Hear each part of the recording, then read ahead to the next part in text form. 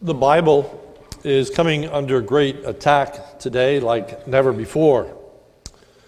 There are many reasons for this. One is a concern in this modern technological day in which we live. Can a 2,000-year-old book really be valuable and relevant for us today? Aren't the problems of society too complex for the answers that the Scriptures provide? Well, this morning we are going to be talking about the significance of the Bible. And there are numerous doctrines or characteristics, if you will, that are associated with the topic of the Bible, such as the authority of the Scriptures, the inerrancy of the Scriptures, the sufficiency of the Scriptures, the necessity of the Scriptures, and I could go on. Most of those characteristics are actually alluded to in our text this morning. If you would turn with me to 2 Timothy chapter 3, we're going to be focusing on verses 14 through 17 as we dealt with the preceding verses last week.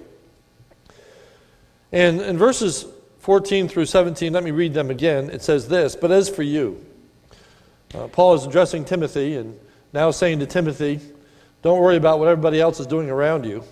Don't worry about these false teachers. But as for you, continue in what you have learned and have firmly believed, knowing from whom you have learned it, and how that from childhood, you have been acquainted with the sacred writings, which are able to make you wise for salvation through faith in Christ Jesus. All Scripture is breathed out by God and is profitable for teaching, for reproof, for correction, and for training in righteousness, that the man of God may be complete, equipped for every good work.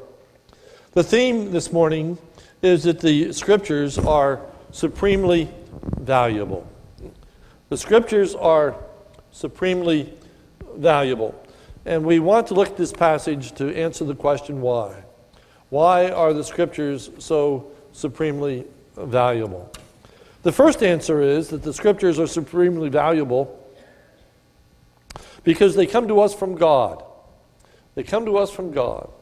That is what is the basis of the doctrine of authority. The Scriptures have authority because they come to us from God. That's given to us in verse 16 of chapter 3. All Scripture is, and the ESV translates this, breathed out by God. They are God-breathed. That is, they come from God. That is what is meant by the doctrine of inspiration.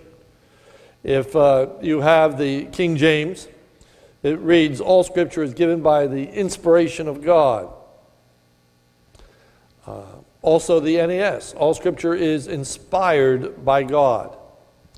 N.T. Wright writes as follows, and I quote, "The early Christians believed, and this passage is one of the strong signs of this, that the reason the Scriptures were alive was because God had breathed them in the first place.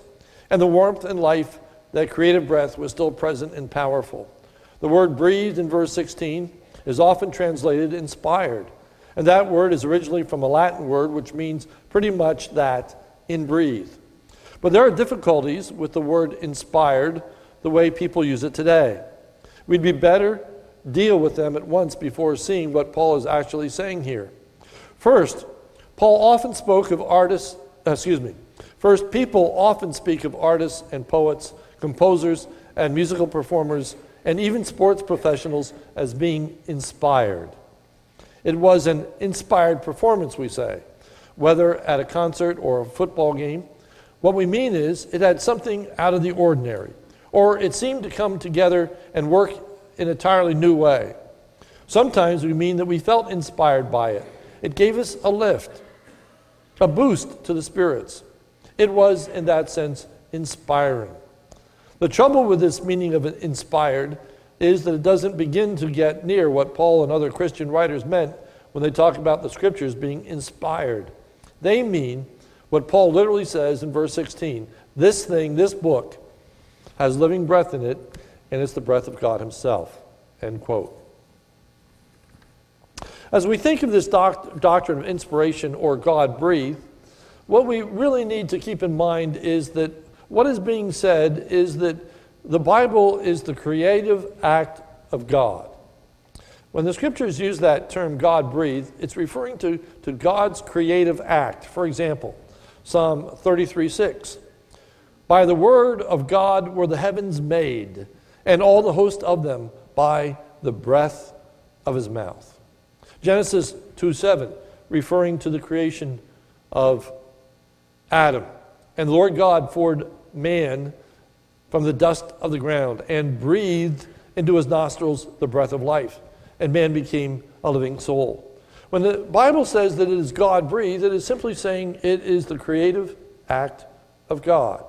The Bible comes from God. The result is that when the Bible speaks, God speaks. This idea that the Word of God comes from God stands in contrast to the false teaching which is attributed to demons. In 1 Timothy chapter 4, verse 1. Now the Spirit expressly says that in the latter times some will depart from the faith by devoting themselves to deceitful spirits and teaching of demons. The result is that these demons, because they are deceitful, those that are following them are themselves being deceived and deceiving others. 2 Timothy 3:13. While evil people and impostors go on from bad to worse, deceiving and being deceived. So the false teachers are not following the word that comes from God. And as a result, they are being deceived. Because the Bible comes from God, who cannot lie, the Scriptures are inerrant. That means without error. They are reliable, they are authoritative, they are useful, they are trustworthy, they are true. True. The word that is used most often in 2 Timothy to describe the Word of God is the word true. Now, join with me in a little trip through 2 Timothy just to remind you. First, the Bible is referred to as truth. 2 Timothy 2:15. If you look there, 2 Timothy 2:15. Do your best to present yourself to God as one approved, a worker who has no need to be ashamed, rightly handling the word of truth. That's referring to the Scriptures. That you are to give yourself to the Scriptures, but notice how they're characterized. This word of truth. Secondly, to depart from the Bible's teaching is to depart from the truth. Notice verse 18 of chapter 2 concerning Hymenaeus and Philetus, who have swerved from the truth. They have deviated from the truth because they have deviated from the teaching of the Scriptures. Third, to submit to the Bible's teaching is to accept the truth. Look at verse 25 of chapter 2. Talking about the man of God and how he should conduct himself, correcting his opponents with gentleness. God may perhaps grant them repentance, leading to the knowledge of the truth, leading to the acceptance of the truth, meaning the teaching of the Word of God.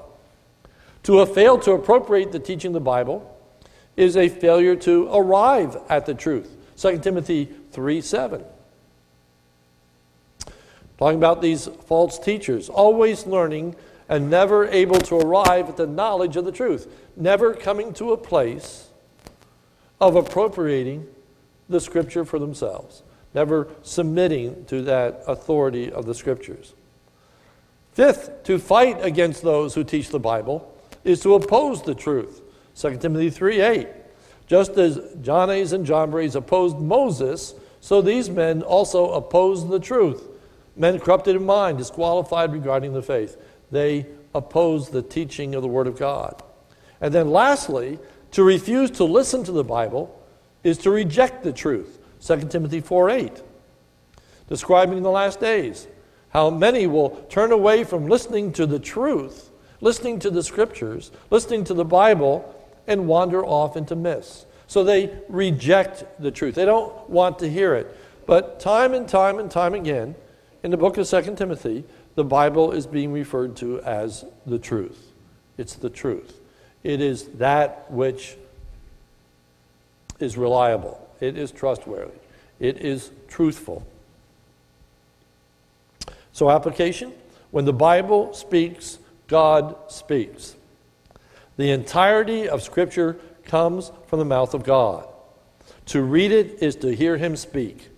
It is therefore true, and it therefore can be trusted. So the Bible is valuable because it comes from God. Secondly, the Bible is supremely valuable, for it is extremely useful. The Bible is extremely valuable because it is extremely useful. Notice verse 16. All Scripture is breathed out by God and profitable. Profitable. That's the word from which I'm getting this point, that the Word of God is useful. It is useful. It is profitable. It is beneficial. It's valuable. I would point out that there are 4 prepositional phrases that modify profitable. Okay, so it's useful. In what way is it useful? Now we have 4 prepositional phrases. It's useful for teaching. It's useful for reproof. It's useful for correction. And it's useful for training in righteousness. Now these 4 prepositional phrases can be divided into 2 groups. They are couplets. The first group, or the first couplet, demonstrates that Scriptures are supremely valuable in forming right beliefs, or what is referred to as orthodoxy. When we talk about orthodox, we're talking about what is right or true beliefs. Our belief system.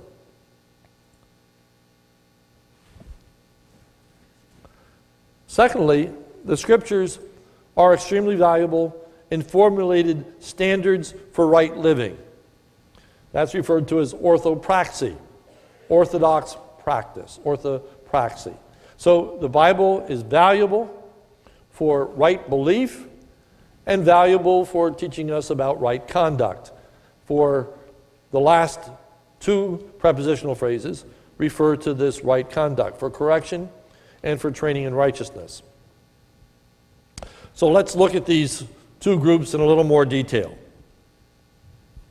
First, the Bible is supremely valuable in forming right beliefs, or orthodoxy. The Scriptures provide us what is necessary for the accurate instruction of the truth. That is what is meant by the word teaching in verse 16. The Scriptures provide us with the authoritative understanding regarding God and salvation. Notice 2 Timothy 3:15. And how from a child you have been acquainted with the sacred writings, which are able to make you wise for salvation through faith in Christ Jesus. Through the Scriptures, you come to know what is required for salvation, how one is going to be saved. And the Scriptures are to be the source of what we preach and teach. Notice 2 Timothy chapter 4, verses 1 and 2. I charge you in the presence of God and of Christ Jesus, who is to judge the living and the dead by his appearing and his kingdom. And now this, preach the Word. The Word is these Scriptures. The Word is the Bible.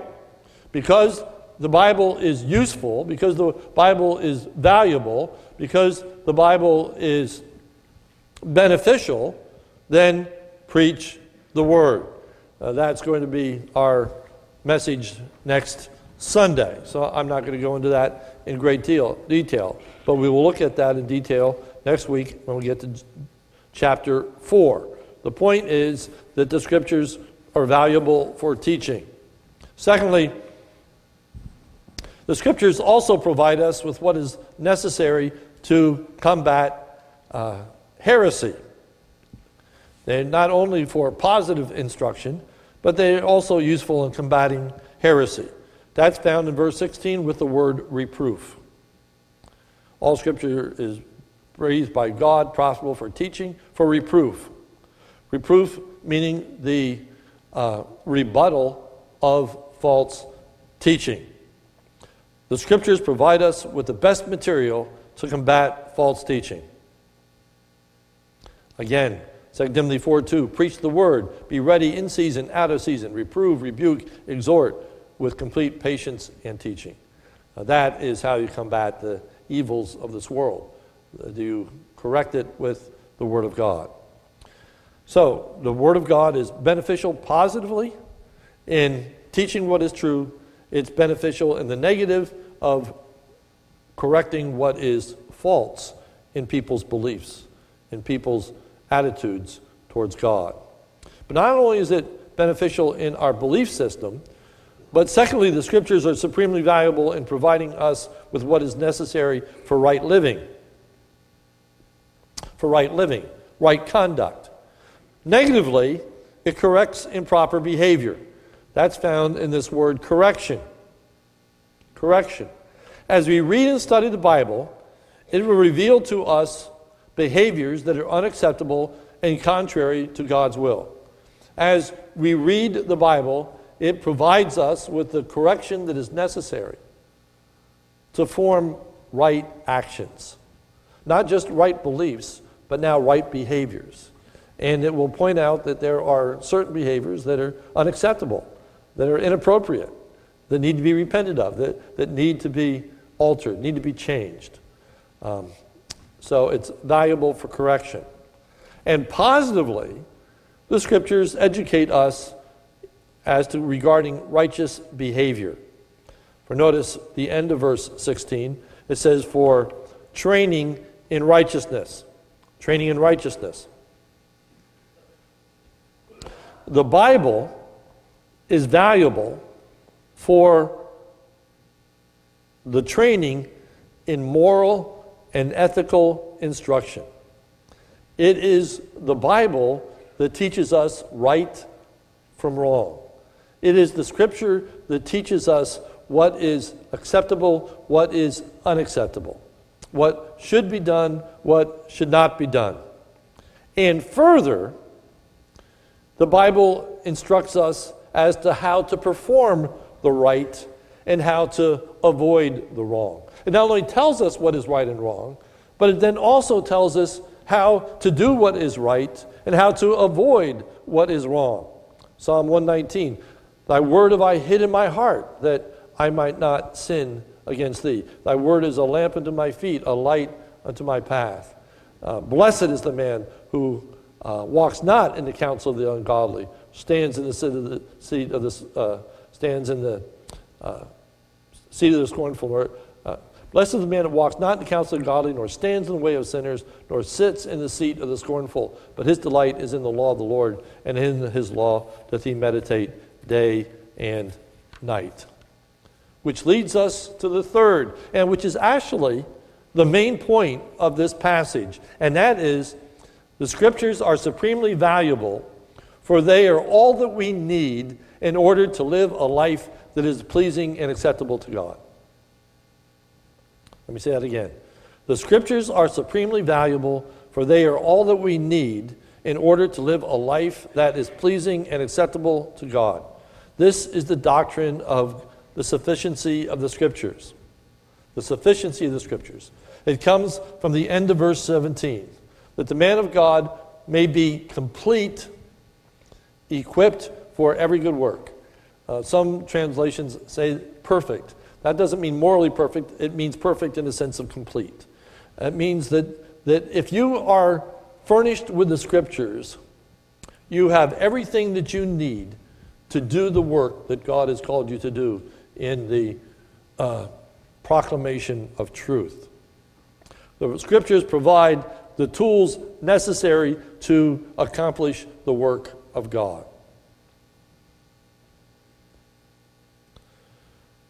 Having said that, I'm going to spend the rest of this morning in application. So what does all this mean to us in a practical sense? Well, first, the sufficiency of Scripture teaches us that the Word is powerful, convincing, and self-evidencing. and thus can overcome the effects of sin and evil.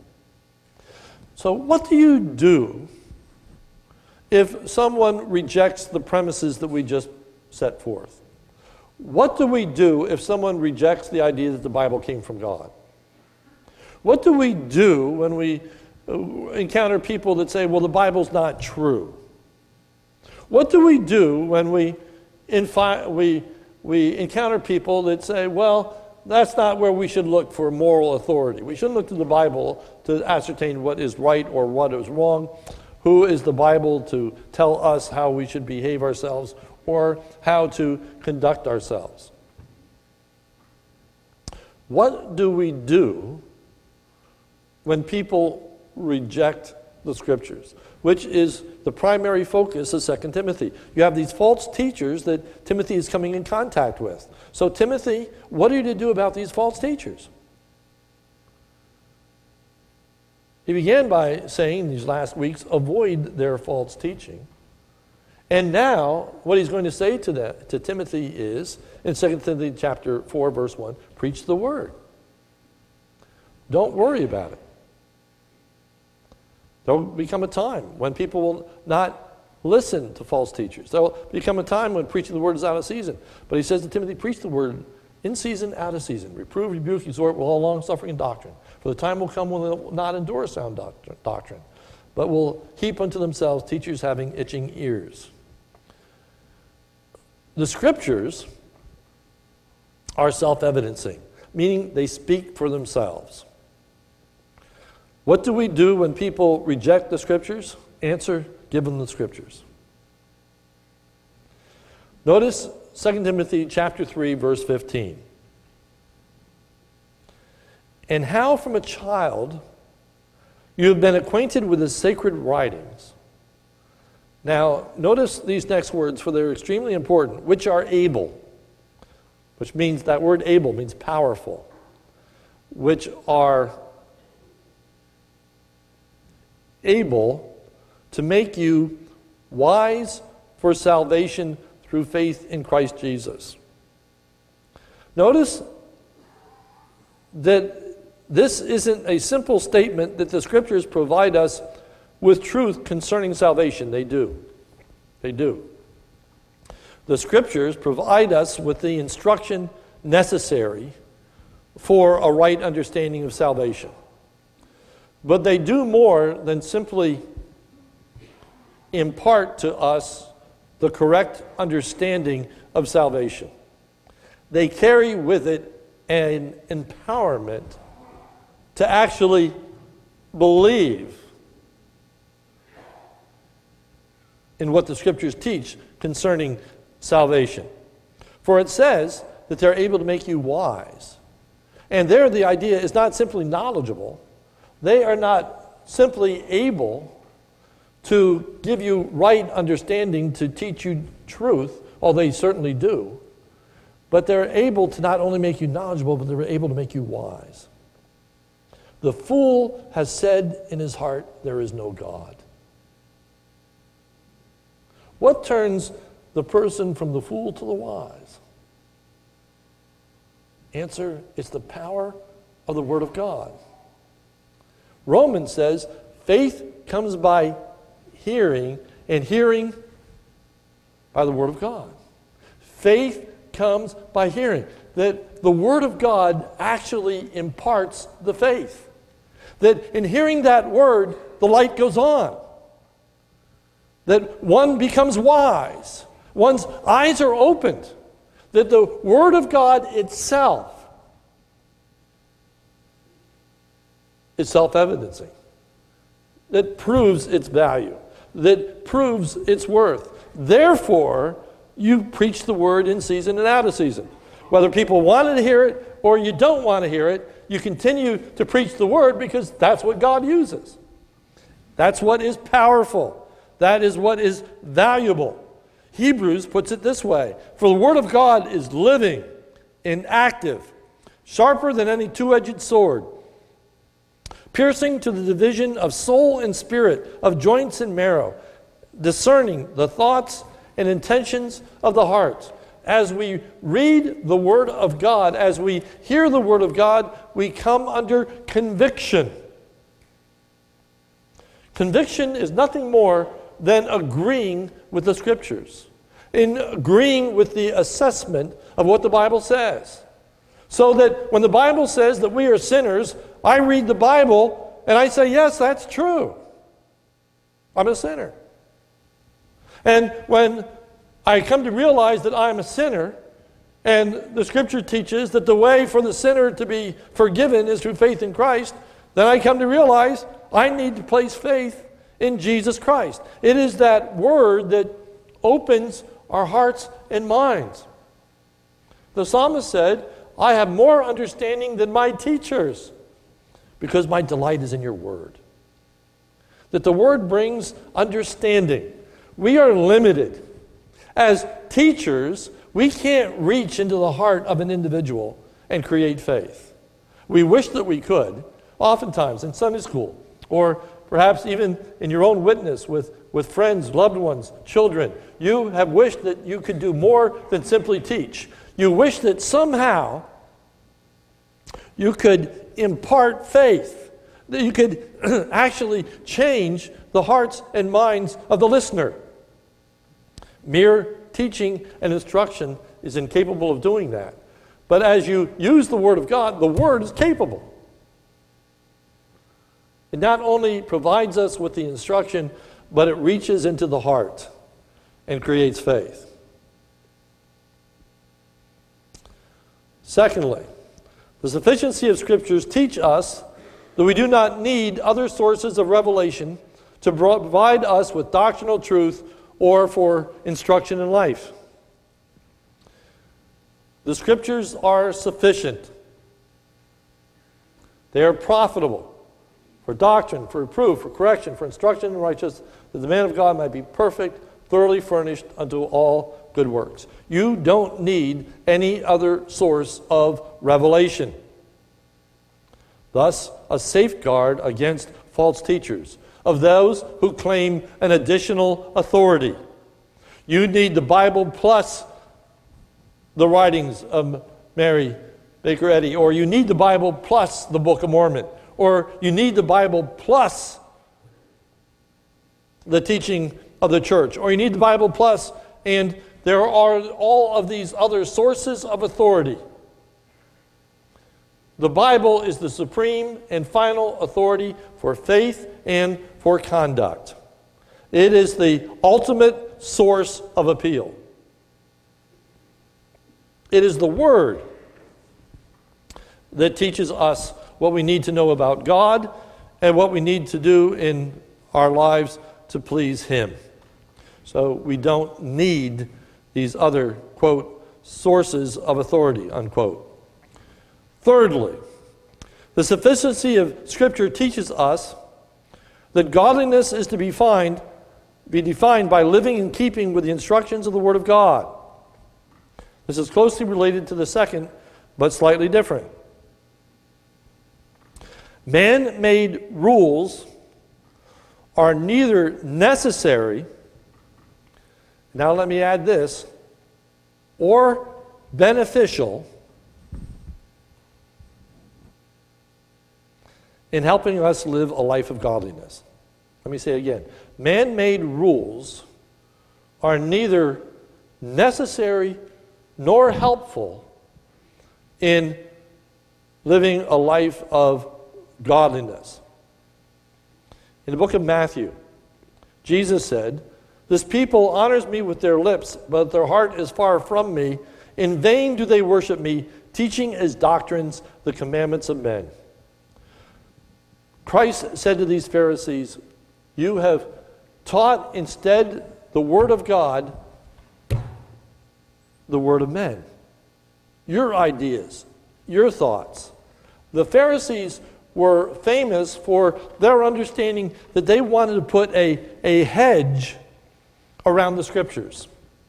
Their thought was that if you would go beyond what the Scriptures teach, if you would demand more than what the Scriptures demand, you would never break the Scriptures. One such example goes all the way back to the Garden of Eden. Remember what God had said to Adam and Eve? What were they not allowed to do? Eat of the tree of the knowledge of good and evil, right? But you remember when Satan tempted Eve? You remember what Eve said? God said, you may not eat or touch it. You know, I think that they came up with this great idea that we aren't going to touch it so that we don't eat it. If you don't touch it, you can't eat it. So they came up with this wonderful idea that we're not going to touch it or we're not going to eat it. But they equated that with what God said. That's not what God said. God said, don't eat it. But they said, let's not touch it nor eat it. They tried to put a hedge around it. That was the whole rabbinic idea of Pharisaism, and it comes down to us today.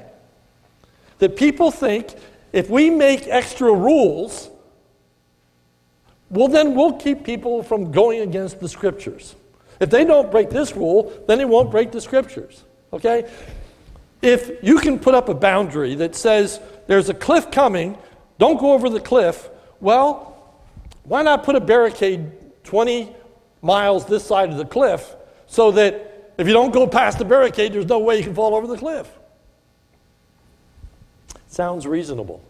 But the book of Colossians says, why are you subject to such rules as touch not, taste not, handle not? Which have the appearance of wisdom. Sounds good.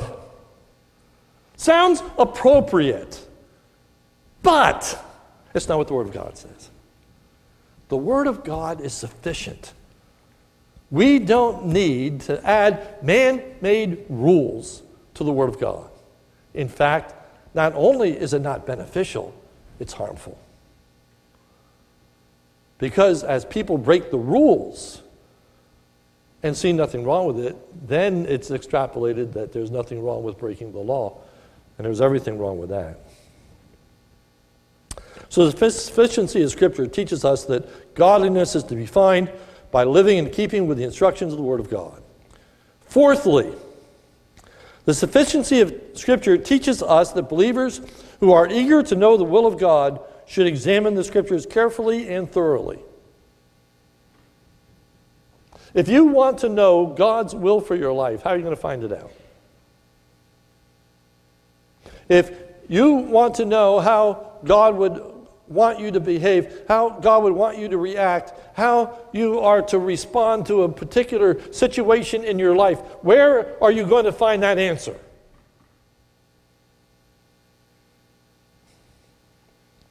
What is going to be the source of the wisdom?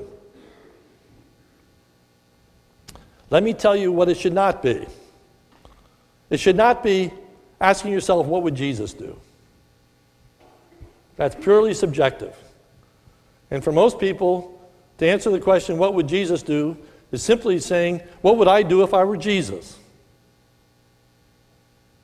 If our answer is, what would Jesus do, the answer is, he would obey the Scriptures, then it's a good answer. How do we find God's will for our life? It's the Word of God. It's the faithful, study, diligent looking into the Word of God, which is our source, our direction of life.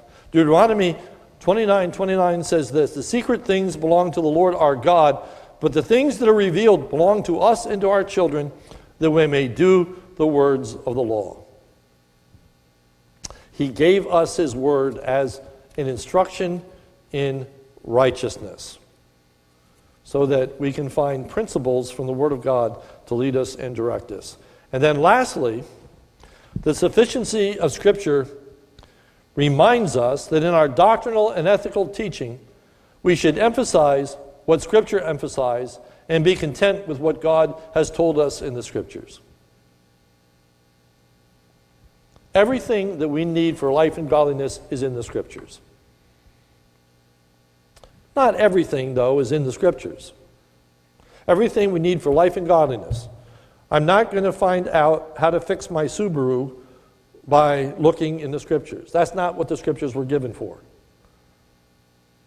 The Scriptures were given to teach me about an instruction in life and godliness. Everything I need for that is in the Scriptures. And I must content myself with the Scriptures when we seek to answer questions about life and godliness, when we seek to find out what God does, why He does what He does, why He acts the way He acts, what is just, what is unjust. The answers to those things must come from the Scriptures, and the Scriptures alone. And where the Scriptures are silent, we must learn to be silent. Far too many Christians speculate on things that the Bible says nothing about. And unfortunately, they do so in an authoritative way. A preacher's authority does not rest in the preacher. The preacher's authority does not rest in his life. The preacher's authority rests solely in the authority of the Scriptures.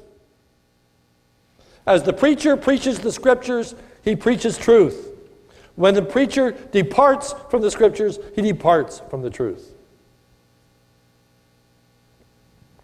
So Paul says to Timothy as a precursor, study to show thyself approved unto God, a workman that needs not to be ashamed, rightly handling the word of truth.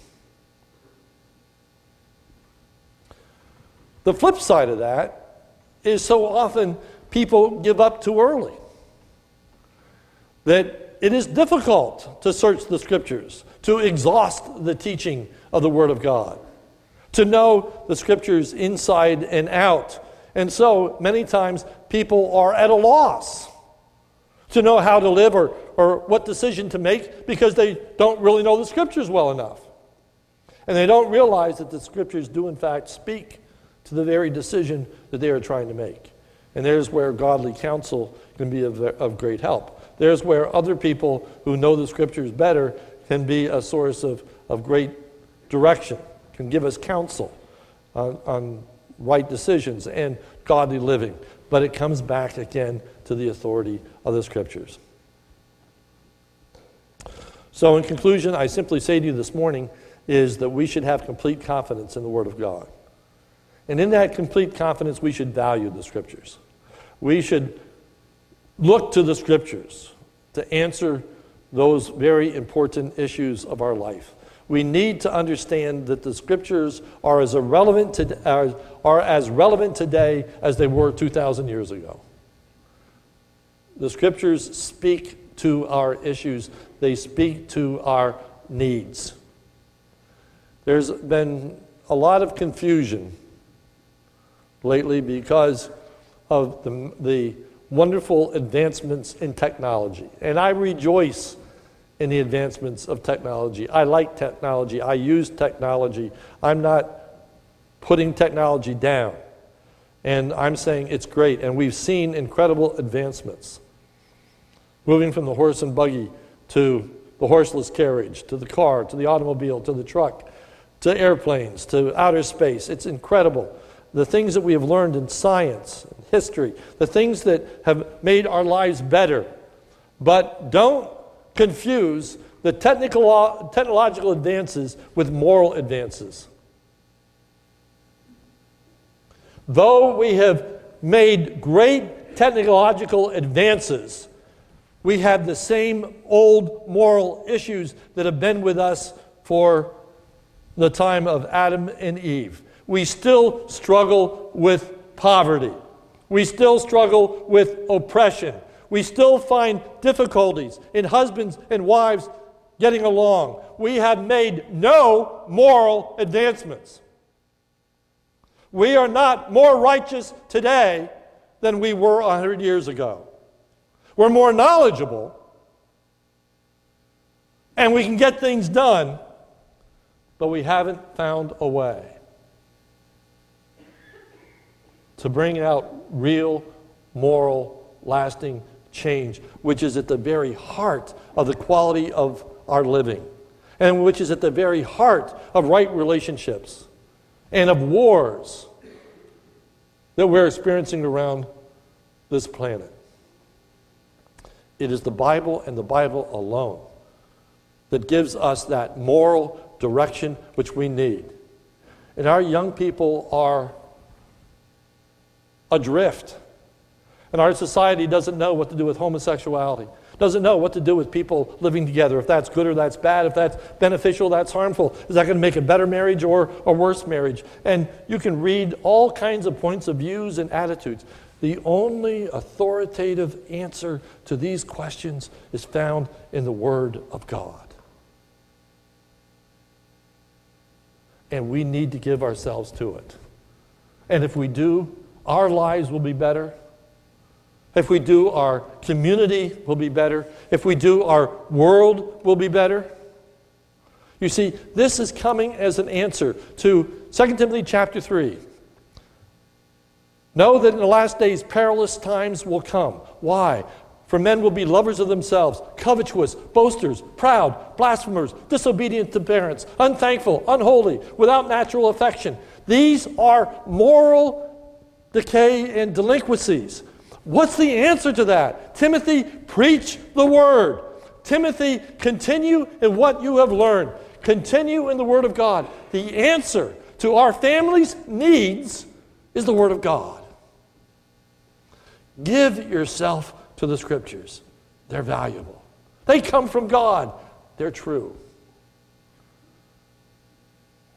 They give us everything we need for right belief and right action. Let's pray. Our Father, help us, O God, to rejoice in this wonderful gift that you have given to us, that you have revealed to us truth. You have given to us the Scriptures. You have taught us about right belief and about right practice.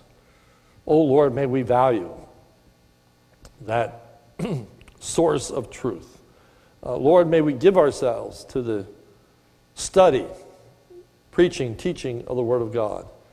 May we never depart from it. May we not be attracted by myths.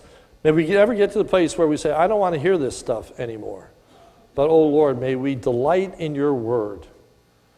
And may we profit in such a way that, Lord, it's apparent to all. Thank you for the power and truthfulness of your Word, for it's in Jesus' name we pray. Amen.